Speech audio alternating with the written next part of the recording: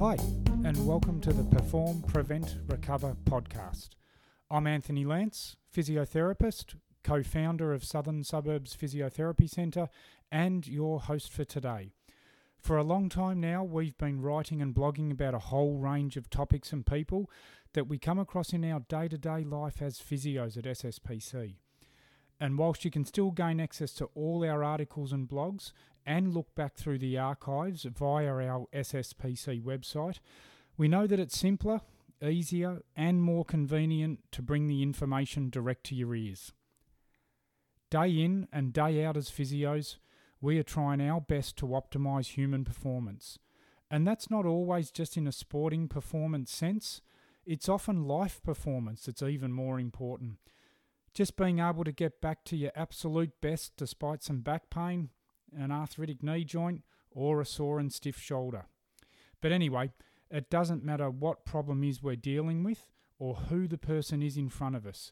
Our goal is always to help our physio clients perform at their optimal level, regardless of whatever limitation or hurdle might be put in front of them. And a big part of performing optimally is to prevent injury or further injury and recover well from whatever activity you may be undertaking. One of the problems in today's day and age is the abundance of information available, and as brilliant as Dr. Google can be, it can be equally as dangerous if you've got the wrong source of information. Sometimes things are presented so well in electronic mediums and they do sound so perfect, but when you dive deep into reality, a lot of that stuff out there just isn't quite correct. So, via our podcast, we're going to bring you all the information we can from our physiotherapy world. We'll break it into easy to understand chunks of information and we'll educate you on how to perform at your best, prevent injury and recover well. Welcome to the fourth episode of the Perform, Prevent, Recover podcast. I hope you've enjoyed the previous episodes, and today we're going to take a little bit of a deeper look at the topic of recovery. And we're going to look at a couple of the different commonly used recovery modalities and work out whether they're actually doing what we think they're doing. And today's guest who's going to help us with this topic is Emily McLean, and we've got the advantage that we can question Emily from both a physiotherapy perspective and from an athlete perspective as well.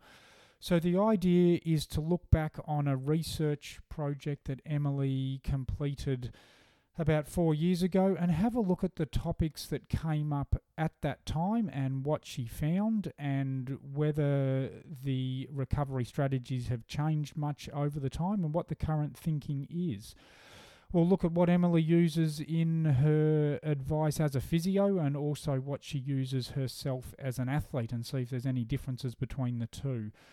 And this will lead us into the next few sessions into delving a lot deeper and a lot more specifically into each recovery modality independently.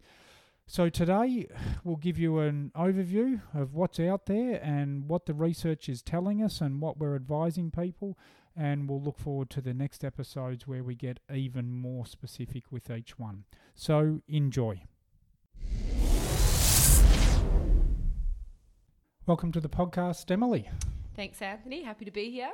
It's good. Great to have you along. We're going to talk a little bit about recovery today, but first let's get a little bit into just your background. Firstly, as a physio. Yes. So do you want to just tell us where it all began, your physio career, and right up until where you're at now? Oh, God. Okay. Well, I've always worked in private practice, and most of the time I've worked with you. Yes. In addition to that, I've worked with some athletics teams, especially in my old school and in another school as well. So, yeah, in terms of my physio stuff, it's pretty much all been private practice and athletics related stuff and looking after kids with injuries and overuse injuries mostly. Great. And you graduated in... 2015, I think. Okay, from... Monash. With honours? Yeah, with honours, yeah, in that year that it was called Advanced Research. Okay, excellent. And so from physio, you've had running concurrently your own athletics career. So again, can you give us just a little bit of background on what you've done and what you're still doing? I don't know if you'd call it a career. Yeah, well. But I have kept up, doing athletics and competing mostly in 400 hurdles, a bit in 400s, 400 hurdles for nationals at a national level. Yep. And does that remain your interest with your physio treating? Is it aths and hurdles in particular, or doing a bit of everything? Yeah, look, I do love treating runners. Interestingly, distance runners I really find a challenge. I do like working with sprinters, but I particularly like working with distance runners. Yeah, okay. And so let's get into our topic for today, which is recovery. And it's all come about because you did a little research project a little while ago, just looking at a few various modalities. So again, can you tell us how did that come about and why were you doing this little project? Sure. So I think it was fourth year uni. I had to do a project for my placement and I chose recovery methods because it's an interesting thing for me given my training in athletics at the time. So I just wanted to see what other ways I could maximise my recovery beyond what I was doing. Okay. And can you think back at that time? So that was 4 years? 4 years plus. Thereabouts? Yeah. Yep. Can you think back to that time before you went into that research? What was your number one recovery tool? What was the main thing out at that time that people were doing? Yeah. God, a lot of us weren't doing much, really, especially in athletics. Definitely food was a big one that I always focused on, but I think that's just because I loved eating. There was a bit of the sort of water stuff, so like your contrast, your cold water, that sort of thing. Lots of people were getting massages and mucking around with different self-massage tools as well, if we're going to talk about adjuncts.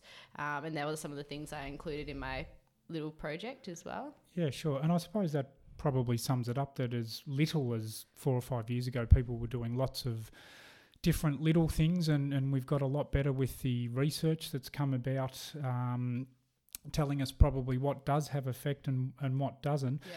Can you remember, so you were playing around with a few different things. Did you go into this little project expecting to find anything in particular, anything startling? Yeah, I was expecting to find not much in terms of that there wasn't going to be a large effect on any of the things I was looking at. Yeah. Yeah, that's what I was thinking at the time. Okay. So recovery, I suppose, one of the big aims of it is to reduce post-exercise soreness and enable us to be ready for the next session, be that training or event. So let's start with just a couple of simple definitions. Exercise-induced muscle soreness and DOMS, which is familiar to a lot of people, delayed onset muscle soreness. So what do those two terms mean to you? Sore muscles. Feeling fatigued. In terms of at a physiological level, you're looking at changes in some of the concentrations of things in your blood. Sure. If we want to list them, it's like I think interleukin-6 and like C-reactive protein. Doesn't mean much to anyone really. Pretty much they're things that are anti-inflammatories, pro-inflammatories, tissue damage as well is something that comes to mind. And pain. If we go back again just to simply recovery, what's your definition of recovery? So recovery, I think, is getting yourself back to the level required for your next training session. Now, that doesn't mean you need to be completely recovered. So if we're considering the training session you've done and its relationship to the next training session, if you have a lighter session coming up and you're trying to get those benefits of being able to train under some fatigue, then you don't need to be fully recovered. If you're looking at a highly technical, high intensity session where you need to give it your 100%, then that's perhaps a place where you need to be fully recovered. So I think it depends on the relationship from one session to the next as well.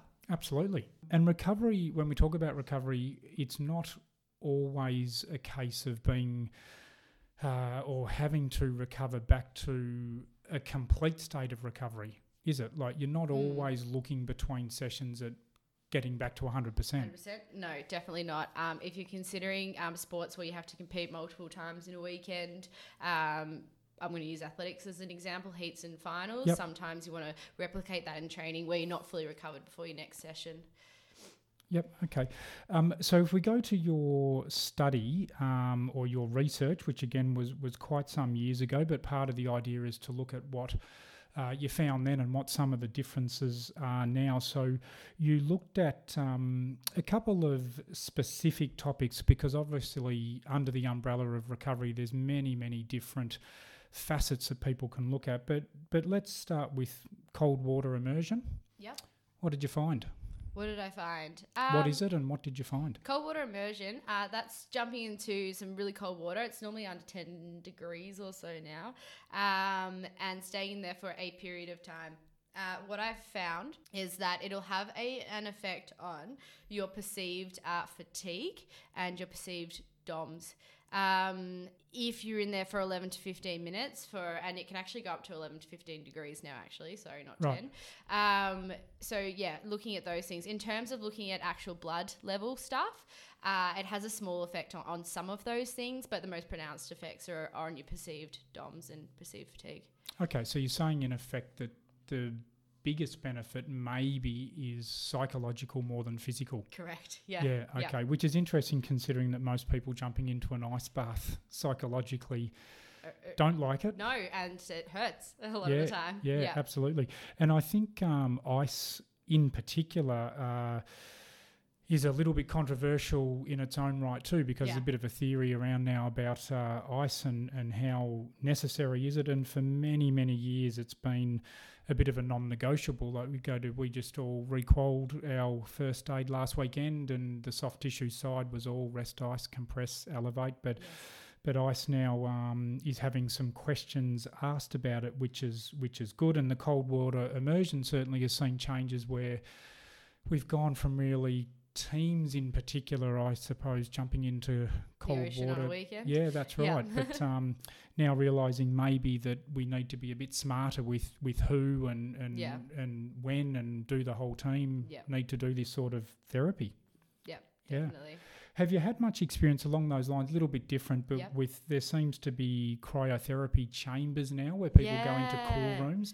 I know that wasn't part of your study, but no, and I know some people who have done it, and I've definitely seen a lot of photos on Instagram of it, and it looks very fancy and almost extraterrestrial sometimes. But I haven't read anything about it myself.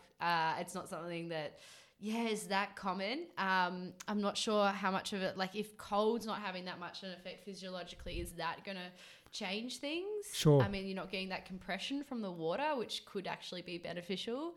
What do you think? Yeah, I tend to agree. Like this is the thing, my personal opinion now with my treating is that compression is probably my first go-to mechanism for many injuries and certainly as a form of recovery more so than always going to ice. And I think, again, the literature tells us that water conducts temperature, 25 times better than air. So if you're looking at a cold effect, then you're probably going to look at water versus air for a start. Cheaper too. It's cheaper. I think, as I said, I think compression is more my go-to thing these days, and we'll probably talk a little bit more. Well, we will talk about a bit more compression and how compression is so important, and water has such. We tend to think of the water with cold, but its compressive properties are probably as beneficial, if not more beneficial. So.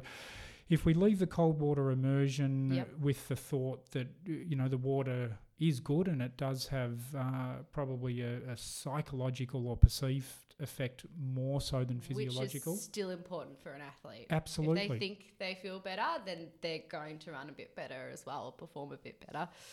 Absolutely.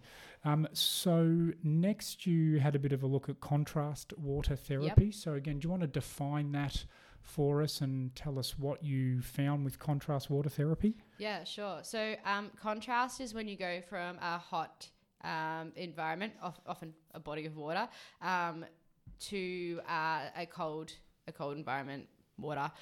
So you're looking at less than 15 degrees for cold and more than 38 degrees for hot. And there's a few different protocols out there in terms of how long you spend in each of those.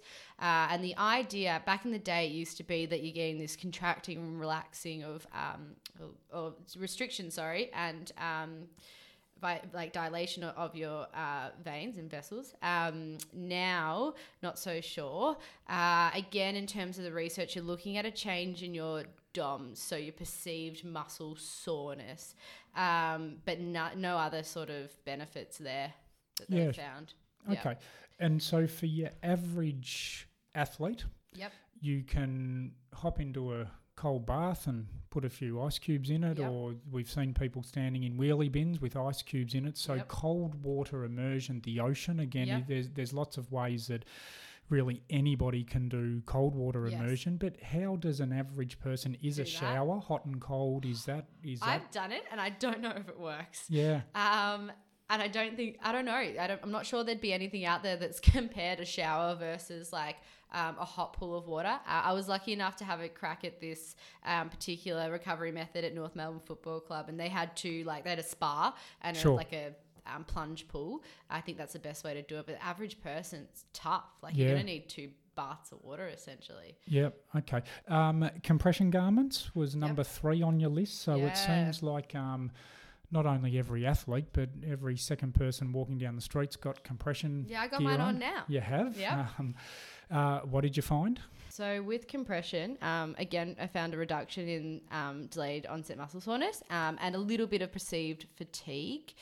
The interesting thing was no one came to a conclusion of how long you have to wear them for or the grading of that compression either. So it really didn't matter too much with the grading of compression. They still had a bit of an effect. It had no change on your blood levels of those markers of inflammation and muscle damage. And as we mentioned before too, I think with compression, the statistics tell us that if you're in about waist deep water, you've got 150 to 160 millimetres of mercury pressure at your ankle, whereas you've got, I think it's about 20 millimetres of mercury pressure. So again, I suppose it also comes back to why are you using any particular modality? And if you're looking at compression around the ankle, you'd be better off going and standing in the water than having compression gear on. And they're also, it's interesting that looking at footwear, the latest footwear seems to be pushing towards, like there's no real proof that shoes reduce injury per se, but that's the next push, trying to find the runner that does reduce injury. And they think that controlling vibration is the next big injury production thing. So maybe, I recall seeing the tennis players in ultimate slow-mo and you look at that rapid oscillation of muscle and look, maybe there's some reduction in post-exercise soreness if you're controlling muscle. Yeah, absolutely. Rightio, the one that probably everybody who does any serious athletics loves to get is a massage. Oh, yeah. Yep. Yeah. What were the findings in your little research project? It had a pretty significant effect on DOMS, actually more so than some of the other recovery methods. Yep. Yeah. And your perceived fatigue as well. So massage was actually pretty effective, like similar things that we're looking at here in terms of your perceived fatigue, but a little bit greater of a treatment effect. The interesting thing about massage as well, though, is it depends on who does it and their techniques. So it's a really hard one to measure in research. Sure. They sort of suggested 30 minutes of massage immediately after, up to 2 hours after exercise. But that's just, I guess, what they did in those studies, and it seemed to work. But can you do it at other times? Who knows? But it does seem to have a change on those things. Yeah. Okay. So it's interesting, isn't it? Out of all of those things, we look at the cold water, the contrast water, and the compression, and reality tells us there's not really a lot of conclusive evidence on what they do, and you can sort of include massage in that as well, as that there is some evidence, but there's no real absolute do or absolute don't, is there? No, definitely not. And what I suppose what has come out, we've talked about all of these commonly used things that we're still really not sure quite what they do, But what has come out as like a foundation of recovery principle is sleep and nutrition. Oh, yeah. And neither of us are qualified, obviously, to advise people well on nutrition, but certainly sleep. Can you tell us just a little bit from your own physio knowledge and the athletics you do yourself, just how much sleep is important to your performance yourself? Individually? Yeah, how much do you use sleep yourself? So sleep is one of those foundation recovery methods and is one of the most important, especially for me. I look for about 8.5 hours per night. Right. Have tried to increase it a little bit. I find it difficult, but 8.5 is what I go for. Okay. And what do you, other than obviously timing there, so I presume you've got to be up at a certain time for work, so you need to be in bed, or training, you've got to be in bed at a certain time. Are there any other pre-sleep strategies that you use to get to sleep or to try not to keep you awake? Yeah, definitely. I'm not the best one at it in our squad. It's something that we talk about quite a bit though. Yep. Mindfulness is a really useful one that a lot of the boys will use. I have tried it a little bit. I'm not great at it. So those mindfulness apps are one method. For me, I try and avoid screen time an hour before I go to sleep to wind down a little bit. I've tried, warm drinks and that sort of thing. But my go-to, because something that keeps me up is all the things I have to do the next day. Sure. And this is very individual to me. I just write them all down on a piece of paper and close it, so then I'm not running through it in my head while I'm trying to sleep. Okay, that's a great idea. And what about with you, if you put your physio hat on? Yep. A client comes in with some sort of athletic type injury, how often do you find yourself asking or addressing sleep with them? Is that something you commonly question an athletic client on? Yeah, so it's definitely not something I cover in the first time I meet them, because I just want to work out what's going on and get them started on the thing that's my area of expertise, which is physical sort of rehab. But definitely if they're an athlete that's doing a lot and, as we're having those general conversations about their training and their, you talk about their work, and I start to hear that they're actually loading themselves quite a lot, because work is part of your overall load for the day, and a lot of people forget that. Then sometimes I will ask them, what's your nutrition like? What's your sleep like? Especially if they're sounding quite stressed or they're, trying to fit too much into their day. It is something that comes up sometimes, yes. Yeah, okay. And do you find that there's a more common area you can address with sleep, be it just lack of hours, be it people are on screens, be it people are stressing? Is there any common theme with people that you see? Trying to fit too much into their day, and sleep is compromised because of that.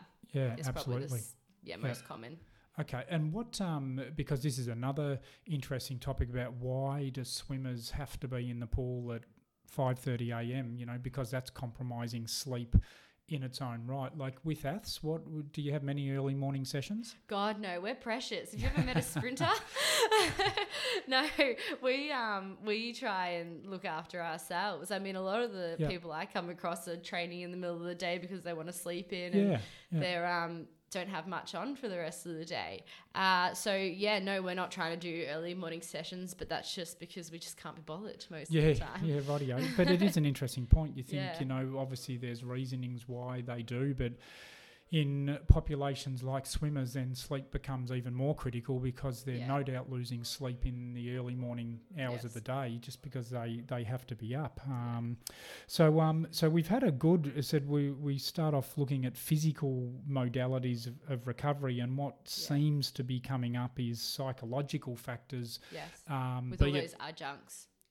Is what they are, really. Yeah, absolutely. And we know that psychological stress has a large physiological and hormonal response on our bodies, so that's going to affect recovery. So obviously you've mentioned it, that you see stress as a big part of, in our daily life with our clients, be it that that might contribute to underperformance or under recovery. You touch on it again, but work, and even with the population we deal with at Haileybury, let's say with the students, it's a significant part of their daily load that is not appreciated in people's thoughts, is it? When they're talking about their load, their daily load is critical. Yeah, correct, definitely. You're talking about their study and the absolutely all that sort of thing, stress, exams, relationships, work stress, and it's something that when I came back from glandular fever was a huge topic I had with my sports doctor. So I was trying to balance a lot of fatigue and trying to work it and get back into training. So I went to my sports doctor to chat about that, and we had a big discussion around workload is part of your overall load, social life is part of your overall load, and you need to consider all of those things when you're then trying to put training on top of all of that. Yeah, absolutely. And I think, for us as physios, but also for athletes who are load management is such a massive topic these days. Yes. But load management tends to take into account the minutes you've done and the intensity you've done them at in terms of sport. But we really need to take a much better look at the daily workload and the stresses in someone's life, because it's quite interesting too that we know that to recover well, the brain needs rest. Yes. A lot of people, particularly younger people, will go home and consider themselves resting at night, but be on their phones, and you've mentioned it a few times, Instagram and the rest of it. And what you're actually doing at the time you think you're recovering is you're actually still feeding your brain with multiple input and multiple stimulus. A huge amount of stimulus, So like you said, that hour before bed, even if it's just that with no input, is really quite important. Yeah, definitely. Yeah.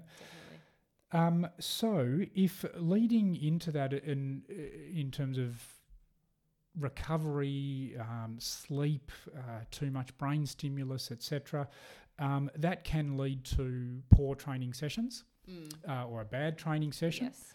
Do you have many of them yourself? Oh, heaps. Yeah. There's been times when my coach has just called it for the day and said, go home. Yeah. You're not performing how you normally would, and I can see that you're just really fatigued. Yeah, okay, which is a good, that's interesting because that's a good attitude to have, because I certainly have found from years of being involved in sport that people having a bad session will often try harder within that session, or they'll come back to punish them. That's right. Yep. They'll come back next session and do double the amount to make up for a bad session. Correct. But we really need to understand that a bad session is okay. Yes. Yeah. Definitely. Yeah, it's okay to have it. It's going to happen because sometimes you're just going to be in that really hard training block, be working really hard, and you just haven't recovered properly or recovered to the point where you can perform in that next session. And it is such a hard thing to do as an athlete, to have the mental strength to say, hey, this is enough for today, because you always feel guilty about not completing a session, pulling out of a rep. But if sometimes you just need to do it. Yeah. And that brings us into another sort of new-ish topic, which is periodized recovery. So again, I think one of my frustrations it's great that we're such an evidence-based profession these days, but it seems it's gone the way that if there's no evidence, we don't do it, but it's not quite that simple. And so people have taken on this recovery philosophy and just taken it with, we have to recover and we have to do this. And there's a lot of things, as we've seen, that don't have a lot of evidence around them. So we're now talking a little bit about periodizing recovery, similar to how you might periodize your training. So can you talk a little bit first about how you periodize your training simply, like in terms of what you might do a long way out from an event, what you might do when you're at the peak of your training fitness, and what you might do closer to an event, which is what we would call periodized training? Yeah, sure. So yes, I can talk about periodized training. So we do our training blocks in 4-week blocks. There will always be 3 hard weeks, 1 lighter week. Yep. One lighter week, still 75 or 85% of your loading. In the off season, winter season, the volume will be much larger. We'll be covering more Ks technically, and just be doing not more sessions. It's more the volume. once we're coming up to competition, at the start of competition, the volume's still quite high and competition just adds to that. When we're getting to the more serious competition, then the training blocks will start to become more about technique, intensity, and less about the volume. So the volume drops right back. The recoveries increase between repetitions, for example, because I'm talking about running and athletics, and the intensity and technical stuff will be more important. Yeah, okay. And so that's pushed into the field of recovery in terms of thinking that maybe we should periodise our recovery, and it's not necessarily after every session that you need to have a full recovery. Exactly. So has that crept into your athletic domain? Definitely, yeah. And I think we can split that recovery up into two things: recovery in the session, so recovery between repetitions, recovery between sets, and that definitely changes depending on what part of the season that we're in.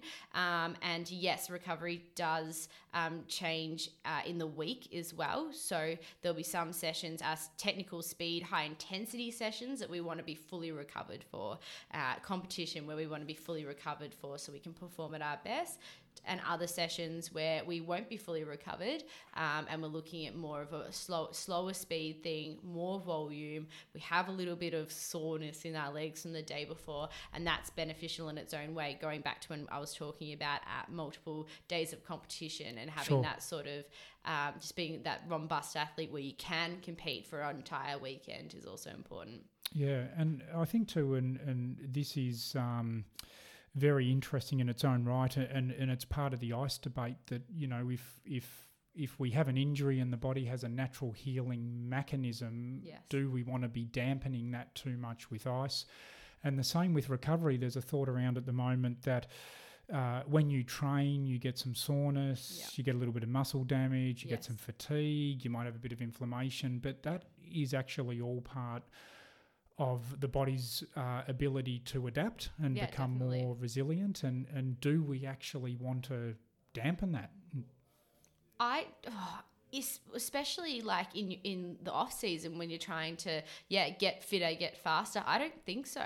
And I think also, this is just my personal opinion, that how we feel after a session is a good indication of how long we need before we need to train again. Sure.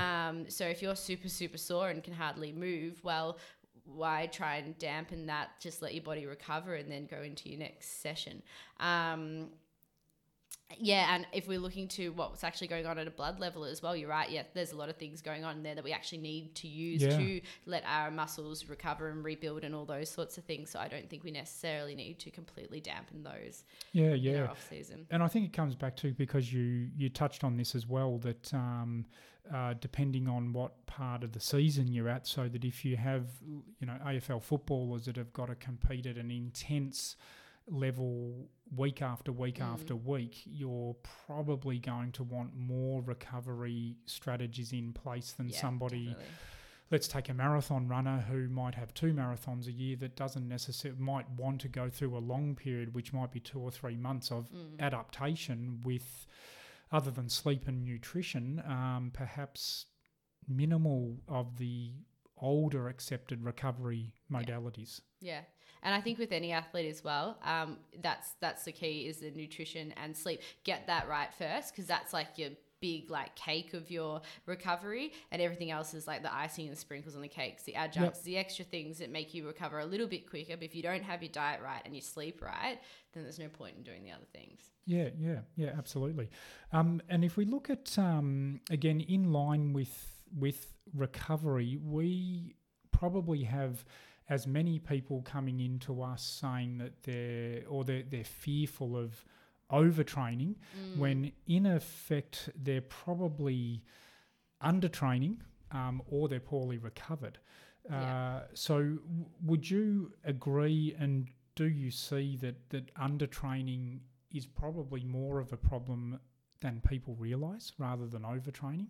Yeah, well, it's an interesting topic. I was listening to Shona Helson's podcast earlier this week, actually, and she was sort of suggesting that she'd only really ever seen 3 or 4 truly overtrained athletes. So this is someone who actually specialises in recovery in sport. Yeah, 'cause she's at the AIS. Yeah. And so what she was sort of saying is that you're more seeing people who are undertraining because of the fear of overtraining, and when you're undertraining, you're not going to get those physiological benefits of training, or we're seeing people who are just not recovering properly, so they're sore and tired because they're doing the train, they're not overtraining, but they're just not recovering to let them feel good for the next session. Yeah, and I think that again it fits into our very first podcast where we found that load management became more an issue of people doing too little load, and so people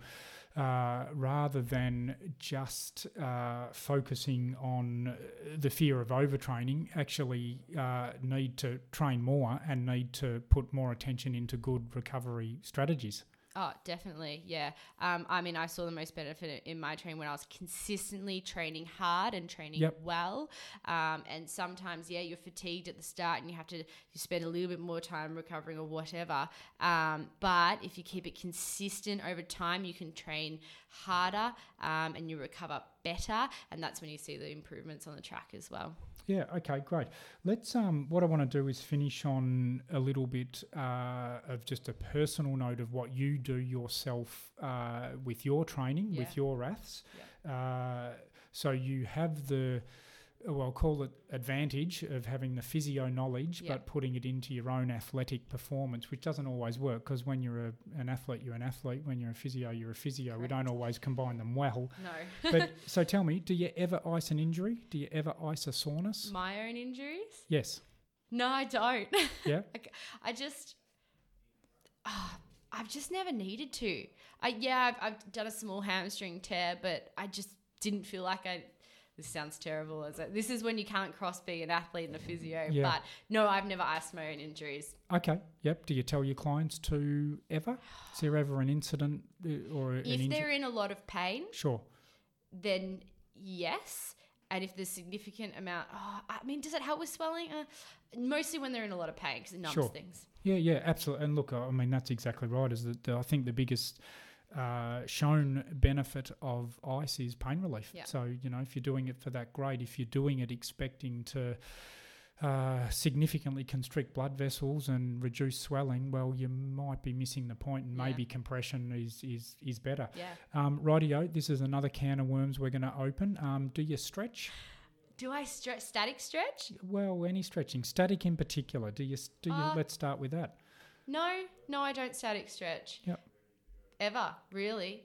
I mean, maybe because it feels good sometimes. It's not in my training. No. Yep. Dynamic stretching? Yes. Yep. So what do you, can you explain what you do? Sure. So it feeds into our drills, which is part of our warm-up, and I think one of the most important things of our warm-up in any sport, because most of them are some sort of running based or whatever. Dynamic stretches for us, it's just leg swings, all those sorts of things. We'll do sort of slower movements, taking up legs through full range, walking forward. So it might be like knees to chest, or a glute sort of almost a stretch, but it's not quite a static stretch. It's hard to describe. I'd have to show. Yep. But hopefully some people can visualize some of them, like the leg swings. They're the sort of stuff that we'll do quite a bit. Yeah. Yeah. Okay. And I think thankfully that's crept into a lot of sport, because where the literature is reasonably certain is that static stretching, particularly as a form of injury reduction or injury prevention, doesn't really work. But the dynamic stretching is certainly a lot more effective in that field. Yeah, definitely. And then with drills as well, I mean, it's setting your neuromuscular pathway up to do the movement that you want to do, and warming yourself up to that. So I think that's a really important thing to do. Yeah, and we haven't really spoken about active recovery, which has been another big, almost like active stretching. Yeah.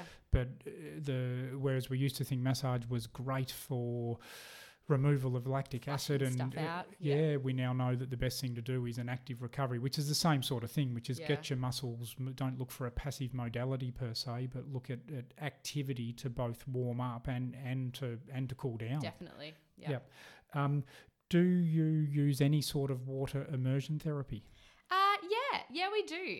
Again, it's that, but perceived benefit is important sometimes.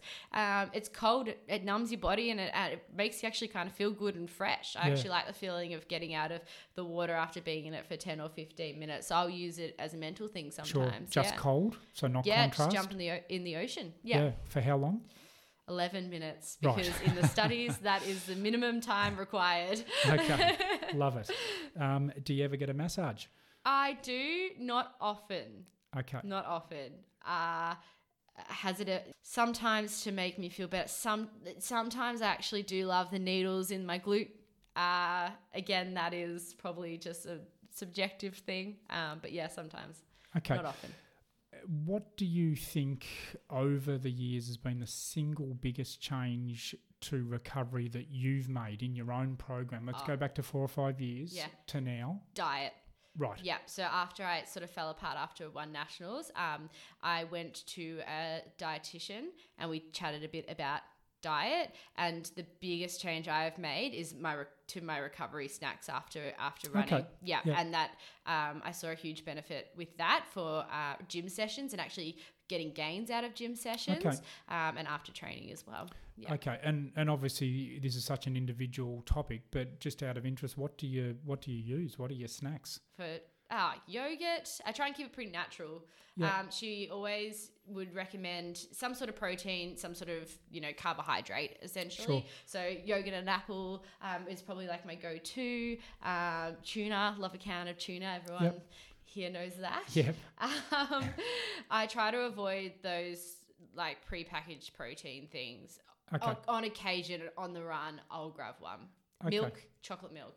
Chocolate milk is my absolute favourite. Yeah. Okay. Yeah. Yep. Great. And if we finish up with, do you have one pearl of wisdom regarding recovery? Yep.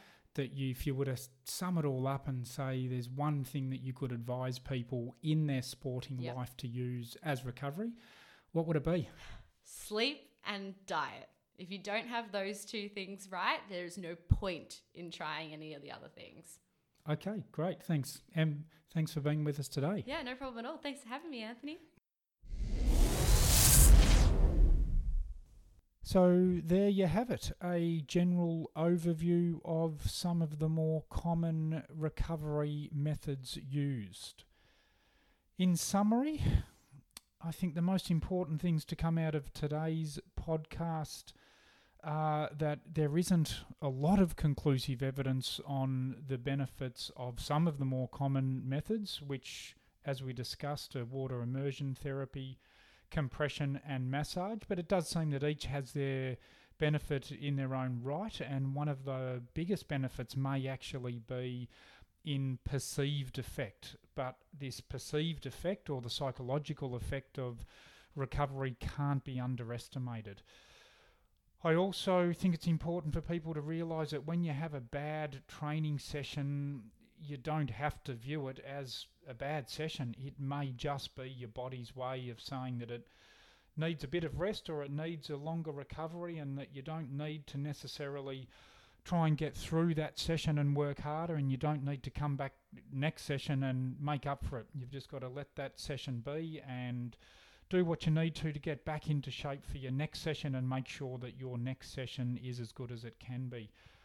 We also touched on how overtraining is actually less of an issue than we possibly think it is, and maybe when we're getting soreness and not performing at the level we want to, it's possibly more to under-recovery more so than overtraining. And as we've touched on in a few of the podcasts, there's also a large degree of undertraining going on in people, which is making them sore when maybe more consistent, harder training sessions are what need to happen to make the body more resilient. We also touched on the periodisation of recovery, which is a relatively new topic that the athletic and medical world is looking into, and how we don't actually need to recover after every single session, because sometimes the body actually can and does need to adapt to stress, and depending on what your training and competition schedule is, you may actually not want to be going too deep into recovery strategies. But obviously, if you've got competitive events coming up, and certainly if you've got regular competition in a short period of time, then recovery will become much more important. And I think right towards the end, Emily's pearl of wisdom was definitely the take-home message for the podcast, which is that sleep and nutrition are definitely the evidence-based way to go if you're looking at the best ways to recover. And as she said, if you don't get these two right, then it's not even worth going into all the other recovery strategies and modalities that might be available to you. So get your sleep right, and if necessary, get some nutrition advice to get that under control as well, and you'll be well on your way to the best athletic performance that you can.